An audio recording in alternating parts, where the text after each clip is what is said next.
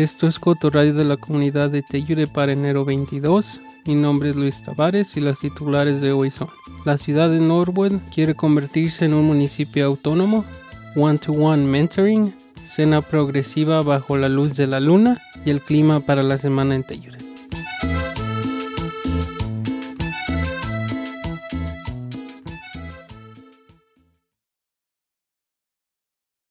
Actualmente, Norwood es una ciudad reglamentaria. Eso significa que no aprueba sus propias leyes o normas. Más bien hace cumplir las que vienen del estado de Colorado y del condado de San Miguel.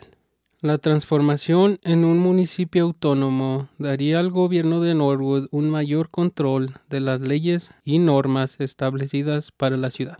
Para que Norwood se convierta en un municipio autónomo, los votantes tendrían que aprobarlo, y es un proceso largo. Norwood está en los primeros pasos trabajando con abogados para comprender lo que significa todo esto y cómo proceder. La ciudad tendrá que crear una comisión para discutir y redactar una carta de autonomía.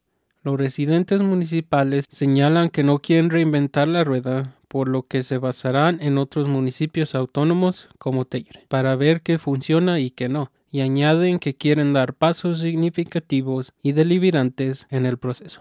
Es probable que se tarde un mínimo de 2 años en planear la cuestión de la autonomía a los votantes de Norwood.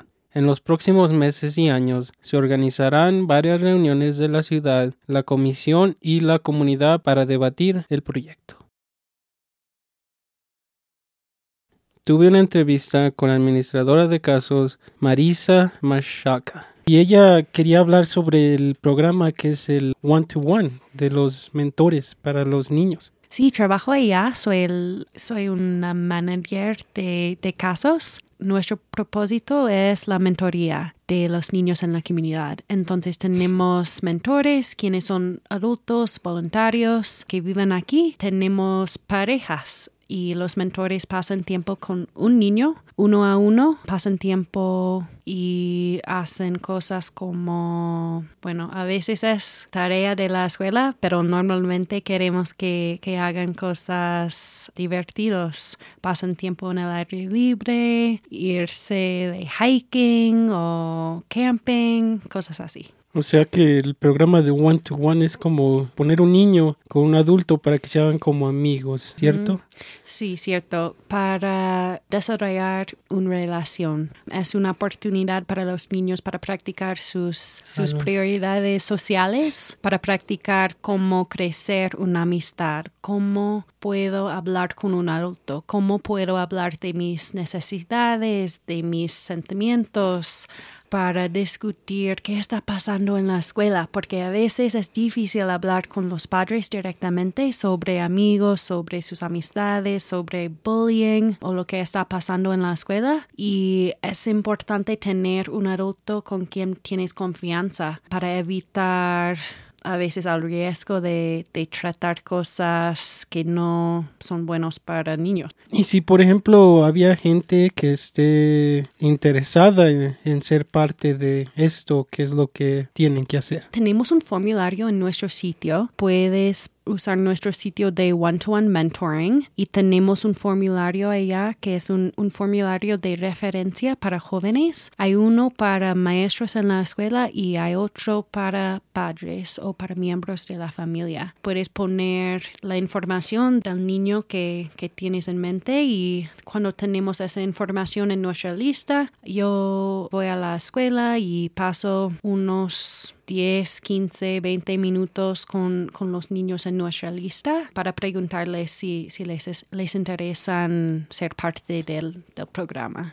Estamos buscando para más mentores quienes son miembros de la comunidad latina. Siempre estamos buscando más gente que ya están parte de la misma cultura y es una prioridad de nosotros. Todo eso suena muy interesante. ¿Hay algo más que te gustaría decirle a las personas que te están escuchando hoy? One to One somos una comunidad, somos una familia de verdad porque todos somos parte de esta asociación porque queremos cuidar de los niños en la comunidad y queremos apoyar a las familias que viven aquí. Es un grupo especial, quiero que todos son parte de nuestro grupo, entonces llámame si tienes cualquier pregunta o si quieres ser parte. Gracias a todos. La tutoría individual empodera a los jóvenes del condado de San Miguel para que alcancen su potencial social, emocional y académico a través de relaciones con mentores con apoyo profesional.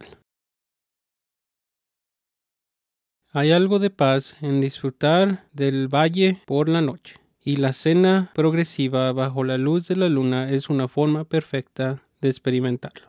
Organizada por Sheep Mountain Alliance, la cena anima a los miembros de la comunidad a explorar nuestro patio trasero salvaje a la luz de la luna. Los amantes de la gastronomía progresiva pueden llegar a la cena por el puente Boomerang desde el pueblo de Taylor, la gasolinería Shell o Lawson. Si le atrae el desafío, los participantes pueden ir a pie, esquiando, con zapatos de nieve o en bicicleta. Se recomienda llevar ropa de abrigo y lámparas. Habrá 3 puestos de comida y bebida, con sidre, sopa y galletas. Se ruega a los participantes que traigan sus propios utensilios, si es posible.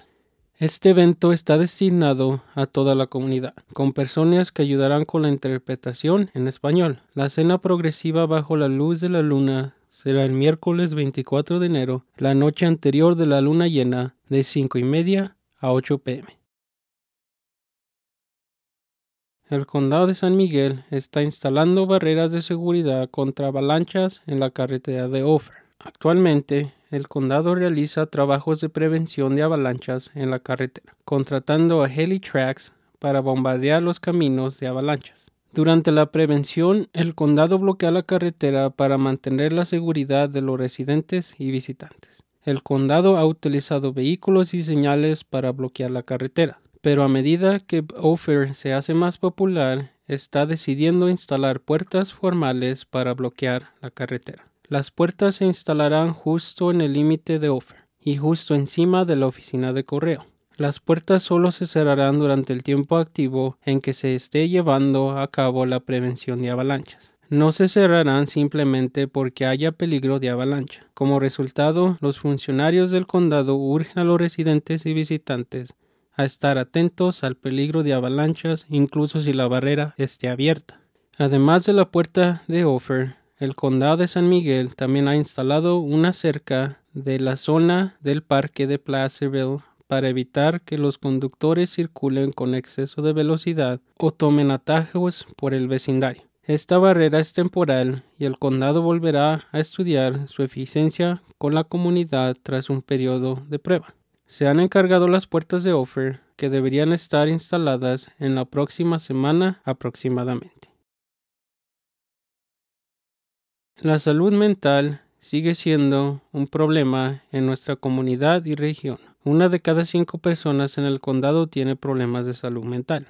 Para ayudar a la comunidad a obtener habilidades y recursos para ayudar a los necesitados, Tri-County Health Network está organizando una clase virtual de primeros auxilios de salud mental esta semana.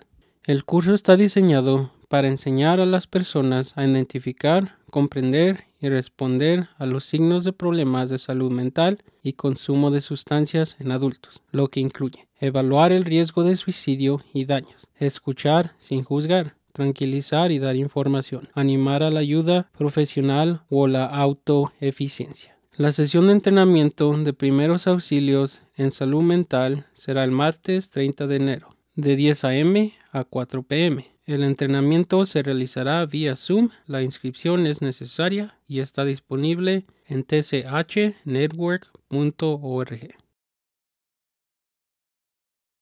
El caucus negro de la legislatura de Colorado está avanzando con un proyecto de ley para analizar las desigualdades raciales del estado y desarrolle formas de solucionarlas. El proyecto de ley pondría en marcha un estudio sobre cómo el patrimonio de la esclavitud y el racismo sistemático sigue afectando a los residentes negros de Colorado. Los estudios realizados por diversas organizaciones muestran ya que los habitantes negros de Colorado se enfrentan a las desigualdades en áreas como la vivienda, la sanidad, la educación e encarcelamiento. Y el clima para la semana. Hoy lunes vamos a tener una chance de nieve. Martes puede que haya un 40% que caiga nieve. Miércoles 40% que caiga nieve. Jueves también hay una posibilidad que caiga nieve. Viernes con nieve. Sábado con sol. Y domingo soleado. Estas han sido las noticias de hoy lunes 22 de enero. Gracias por escuchar. Si tiene una idea o una historia, llame al equipo de Coto al 970-728-3206.